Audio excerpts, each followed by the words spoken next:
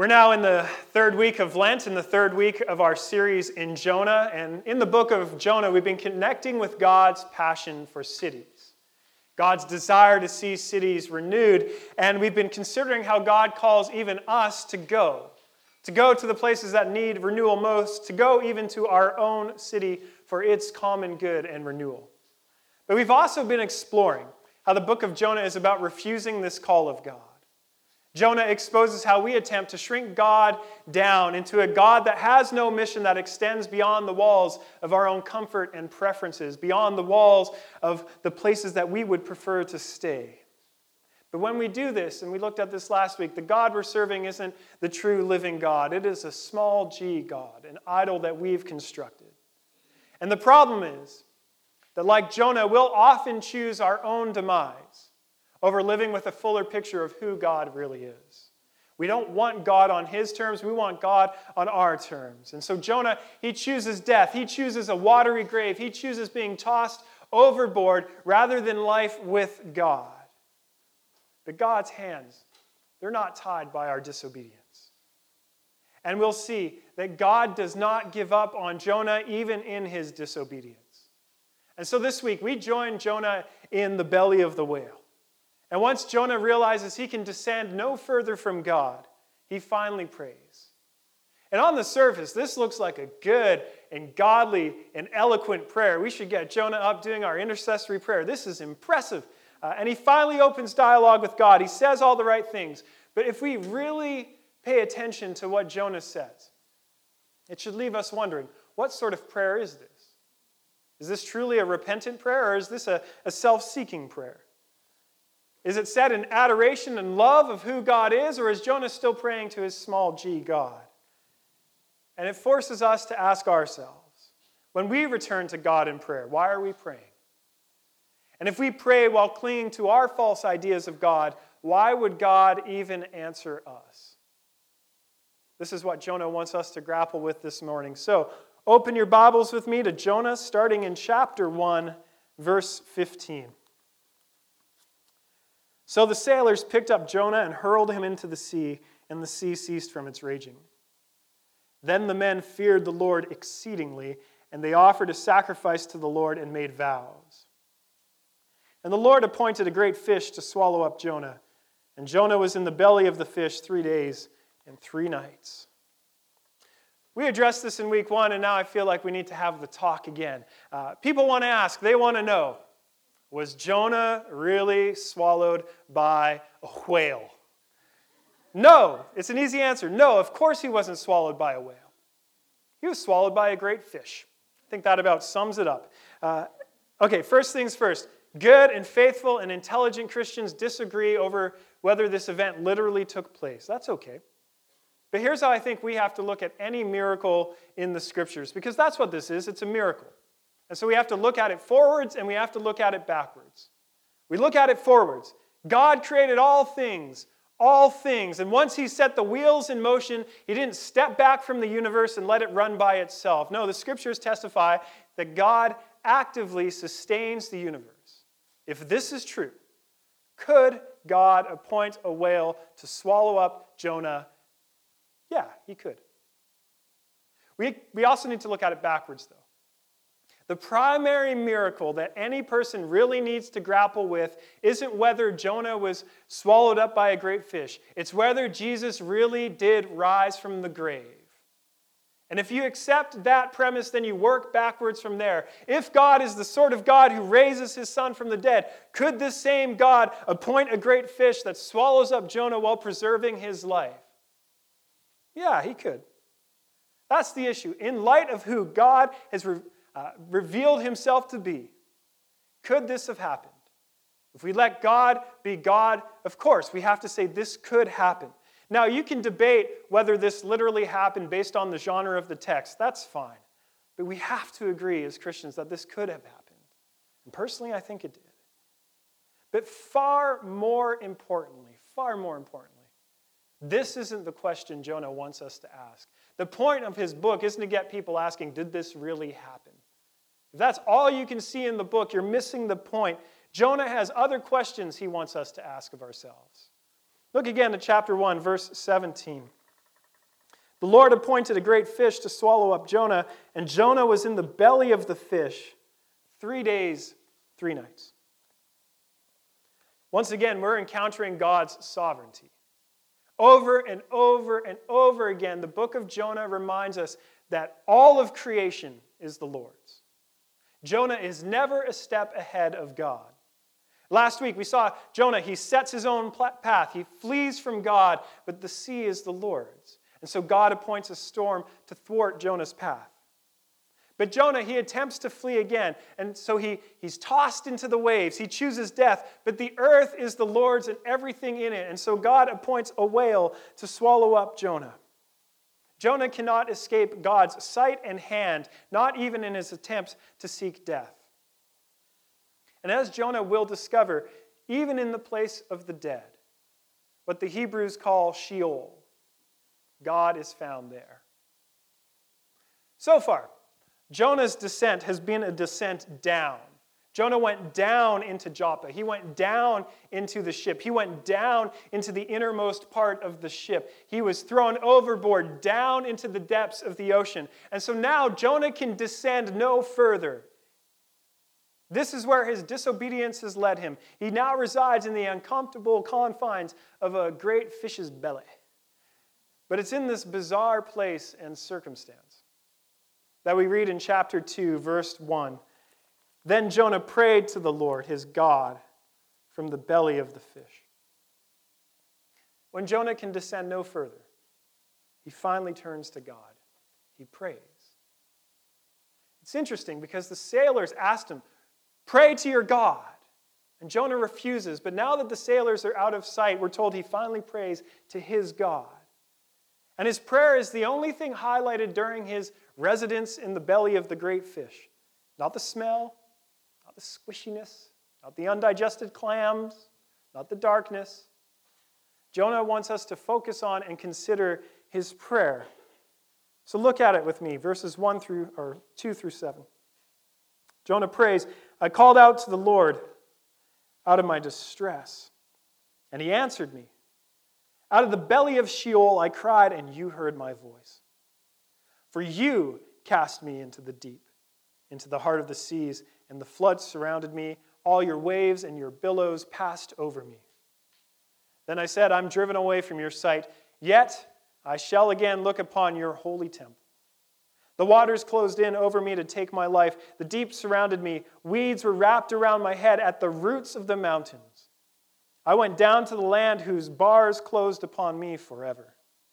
Yet you brought up my life from the pit, O Lord my God. When my life was fainting away, I remembered the Lord, and my prayer came to you into your holy temple." The language Jonah uses in his prayer is very telling. Jonah is in distress. He's in the belly of Sheol. And while Jonah hasn't literally died and gone to the place of the dead, he sees that for him, the belly of the fish is transformed into Sheol. From his vantage point, he's experiencing death. He's in the place of the dead. The waters have closed in over him. The deep has surrounded him. He's sunk to the roots of the mountains. He knows he can descend no further. He is in the pit. But it's because his circumstances can get no worse that Jonah finally prays. It's because he's in distress that Jonah called out. It's because he's in Sheol that he cries out to the Lord. And this is good, because sometimes when things can get no worse, our hearts just get even harder. Everything falls apart and we just dig our feet in and say, "Still, I will not speak to God." Or when things seem like they can get no worse, we blame God all the more. How could you allow this to happen in my life? But like Jonah, distress can also lead us to a breaking point where we turn to God in prayer. And sometimes, and I know this isn't easy, believe me, sometimes God intervenes in our lives by allowing our lives to fall apart. Things don't work out. Things fall apart. Nothing seems to work. And God allows this because it's in the distress of our circumstances, and sometimes even in the distress of the consequences that we deserve, that our hardened hearts allow the smallest crack. But it's in this crack that God's light begins to shine into us. And many of you know exactly what I'm talking about. You've been there. You've seen God break your hardened heart and meet you in your distress, or you're there presently, or you're about to be there. Things get bad enough for Jonah that he finally prays. But Jonah's prayer, it exposes something rudimentary about the human heart. We just love to rewrite history. Make it sound better, clean it up a little bit in this part, gloss it up over here. Essentially what I do anytime I tell a story on Sunday. There's something about the human heart. We just love to rewrite stories. A good example, I love to tell people about my career as a designer. Because I worked at some pretty prestigious places like Rethink. I won some awards, and I feel accomplished in that field, and I'll be a little bashful about it if you ask me, but deep down, I just love to talk about it. And I love to tell Christians in particular that I worked at Relevant Magazine as their creative director at the age of 24. Now, if you don't know what Relevant Magazine is, that's not impressive. But if you do, Alistair reached the pinnacle of Christian hipsterdom at 24. What I conveniently leave out in telling this story is that I was technically laid off, but the CEO and I both knew what was going on. I was being fired because I got busted talking behind his back. I was 24. I was immature. But I got what I deserved. No, but 99.99999% of the time until now, I just like to say I worked at Relevant because it builds me up. It makes me feel good. We like to rewrite our circumstances. We like to cast ourselves in history to appear more positive than we really are. Look closely at verse 3. Jonah prays, For you cast me into the deep, into the heart of the seas. Jonah blames God for his location. He blames God for his distress. Jonah blames God for casting him into the sea, but he's rewriting what actually took place. Let's go back onto the ship for a second. Not once did Jonah pray or seek direction from the Lord. He simply thought that death was what God wanted for him. He thought judgment was the only option, so he instructed the sailors to throw him overboard. And it's a strange thing, because if Jonah knew that was what God wanted, he could just jump off of the ship. Why pull the sailors into it? By instructing others to do it for him, he can shift the blame. He can shift the blame to the sailors, and he can ultimately now shift the blame to God. But what happened on the ship is that Jonah interpreted the circumstances for himself, and he decided what God must want. And so now as he prays, he blames God. God is the one who threw him overboard. Jonah, he says, you did this to me, God. And as he prayerfully reflects on his location, he casts himself as a victim. He's extensively quoting the Psalms, and he chooses Psalms where the people who wrote those prayers are suffering innocently. He identifies himself as those suffering at the hands of their enemies, or as a psalmist who is, unjustly suffering.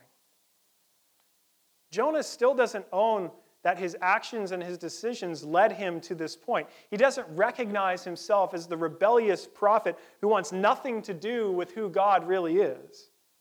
And in this eloquent and psalm-rooted prayer, there's not a hint of confession. There's no recognition of his deep disobedience. Ironically, Jonah quotes from Psalm 31, but only selectively. He ignores lines like, my strength fails because my iniquity and my bones waste away. In fact, out of all of the options Jonah has before him in the Psalms of confession, he does not draw from a single one. When he prays, there's no contrition. There's no apology. There's no repentance for fleeing God. Jonah is not sorry.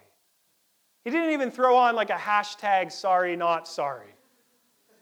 But to be fair, Jonah does express some profound truths in his prayer. God hears us when we call out to him. He answers us. He hears our voice. He can deliver us. He can bring our lives out of the pit.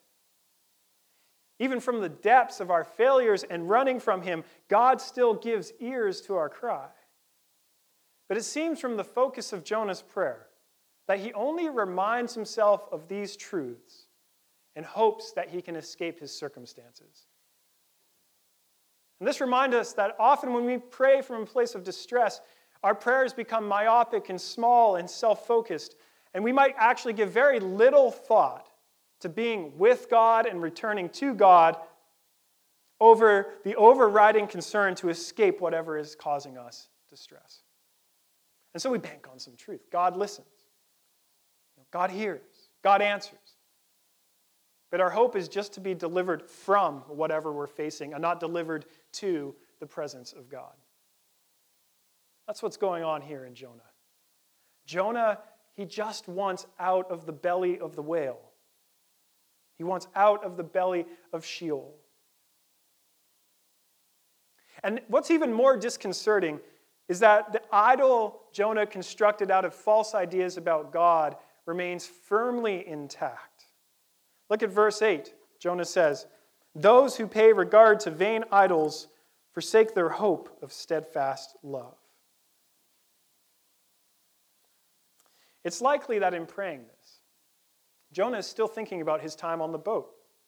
He's still dismissing the sailors as pagans who worship vain idols. Because of who they are, Jonah believes they've forsaken their opportunity to know the steadfast love of the Lord. But this is just another example of how Jonah is rewriting history. The sailors are the ones who forsake their vain idols and turn to the living God and his steadfast love. Jonah is the one who holds on so tightly to his vain idol that he chooses death over life with God. Jonah is the one still worshiping his small g version of God. How do we know this? Well, look more closely at his prayer. Look at verses 4 and 7. Where does God dwell? In his holy temple. While there's undeniably truth to that statement, it's clear that Jonah still sees God as the God of Israel, not the God of the nations like God is calling him to see. Jonah is convinced that God will be found in Jerusalem, that he will return to Jerusalem and the temple. God won't be found on that ship, and definitely not in Nineveh. And Jonah still remains blind to how he has constructed an idol and how he himself has forsaken God and God's steadfast love. So when we read in verse 9, "But I with the voice of thanksgiving will sacrifice to you, and what I have vowed I will pay." Jonah's words should ring hollow, just like his words were hollow on the ship when he said, "I fear the Lord." As we'll see next week, when Jonah follows through on the call of God, it's pathetic, bare minimum obedience. His fear of the Lord is still totally questionable. Jonah just wants out of the belly of Sheol. And if that means he has to do the whole Nineveh thing, fine. So be it. But it's disgruntled, begrudging faithfulness at best. But the crux of Jonah's prayer, I love this, is closing words. Verse 9. Salvation belongs to the Lord. Salvation belongs to the Lord. Really, Jonah? Really? Are you going to be okay with what the implications of that means? Are you going to be okay if God answers that prayer? What if salvation came to the sailors on the ship? What if salvation comes to Nineveh? How are you going to fare then, Jonah? Can you pray salvation belongs to the Lord? Often we pray and we don't really realize what we're asking for. In the movie Evan Almighty, because I exude cultural relevance, Morgan Freeman plays God, because with a voice like Morgan Freeman's, that's what you do. And if you haven't seen the movie, it's funny and all that. And there's a moment in it, though, where there's some profound theological truth spoken. I was really blown away. Freeman playing God, he says this: "Let me ask you something. If someone prays for patience," okay, I can't do his voice, but if someone prays for patience, you think God gives them patience?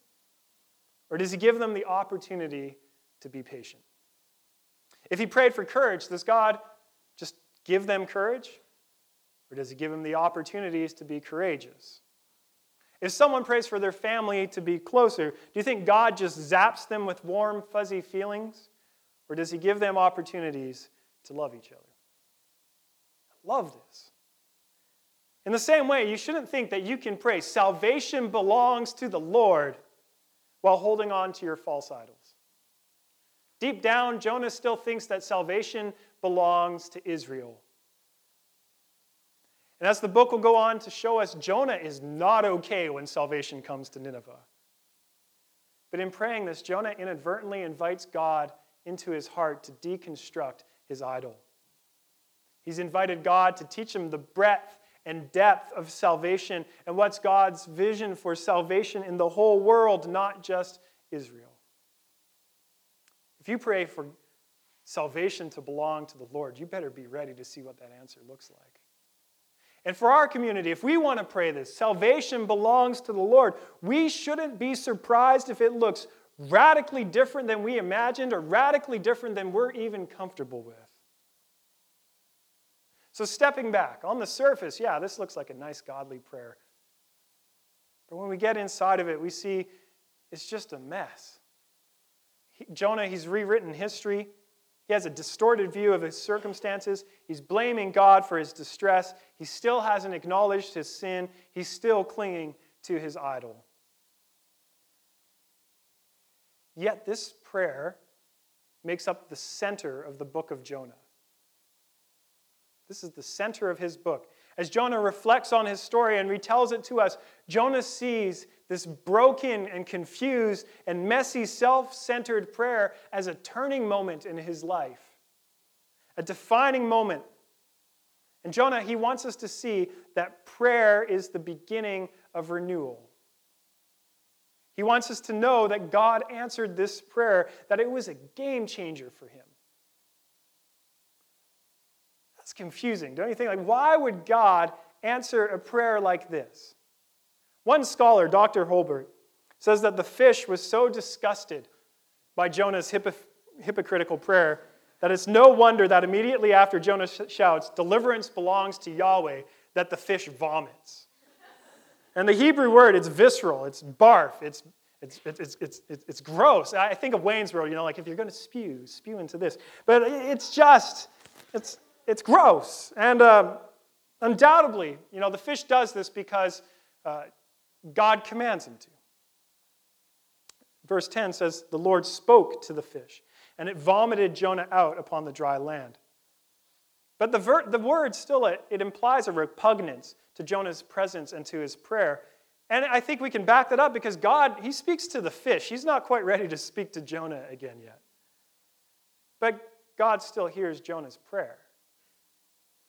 He still responds. He still answers. He still delivers Jonah out of the belly of Sheol.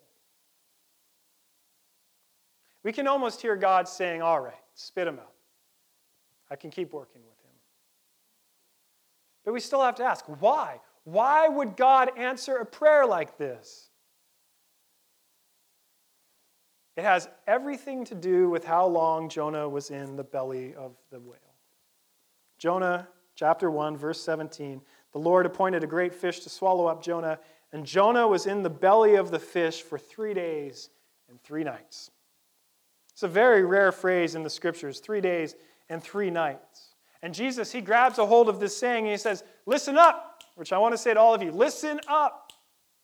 This is really about Jesus. Look at Matthew 12:40. For just as Jonah was 3 days and 3 nights in the belly of the great fish, so will the Son of Man be 3 days and 3 nights in the heart of the earth. It doesn't seem all that important at first. After Jesus was crucified, he says he spent 3 days, 3 nights in the heart of the earth. Christian theology throughout the centuries was really grappled with what does this mean? And this is what we rehearse in our creeds week after week. Jesus was crucified, dead, and buried. He descended to the dead.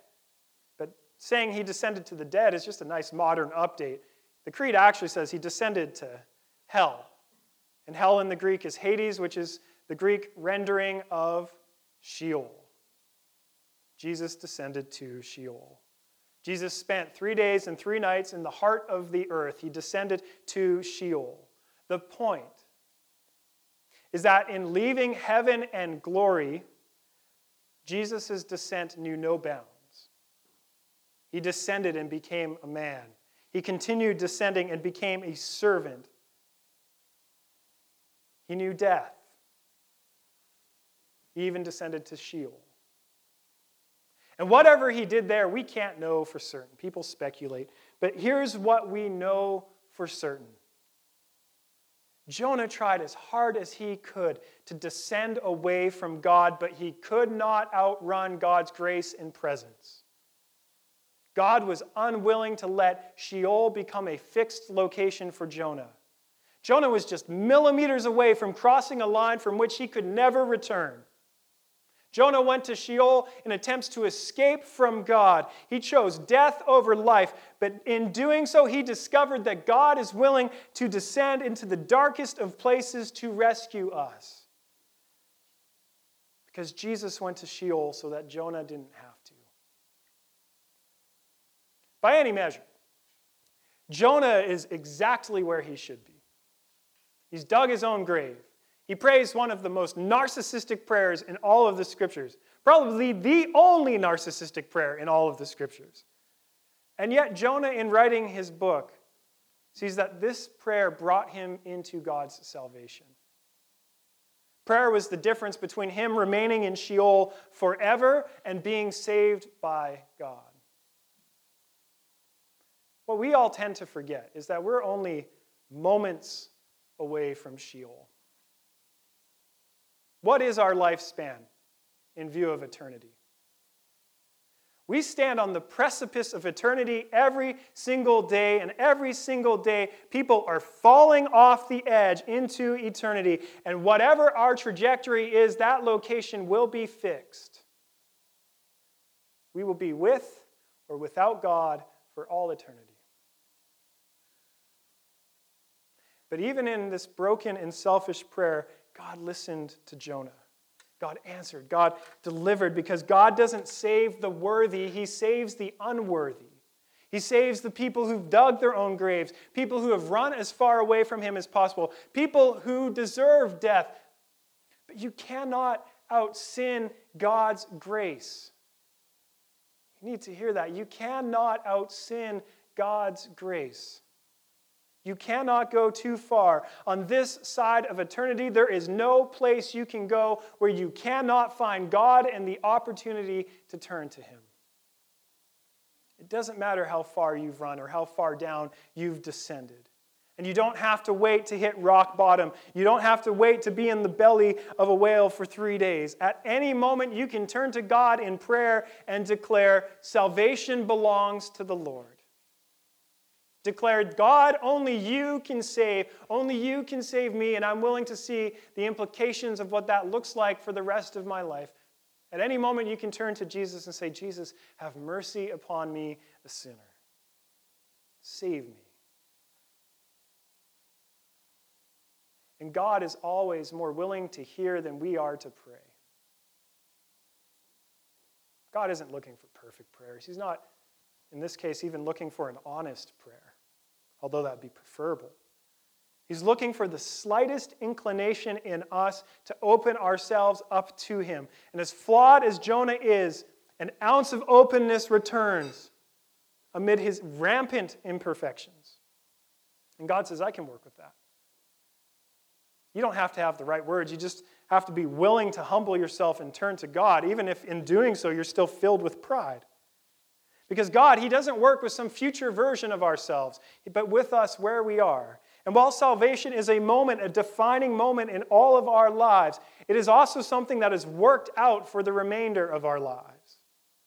Salvation is a process in which God brings it about in our lives day after day after day. And so it reminds us, you don't have to be perfect. You don't have to have everything figured out about God to join him in this salvation. Jonah had parts of God all wrong. And yet you can pray and turn to God, and he will meet you as you are, wherever you are.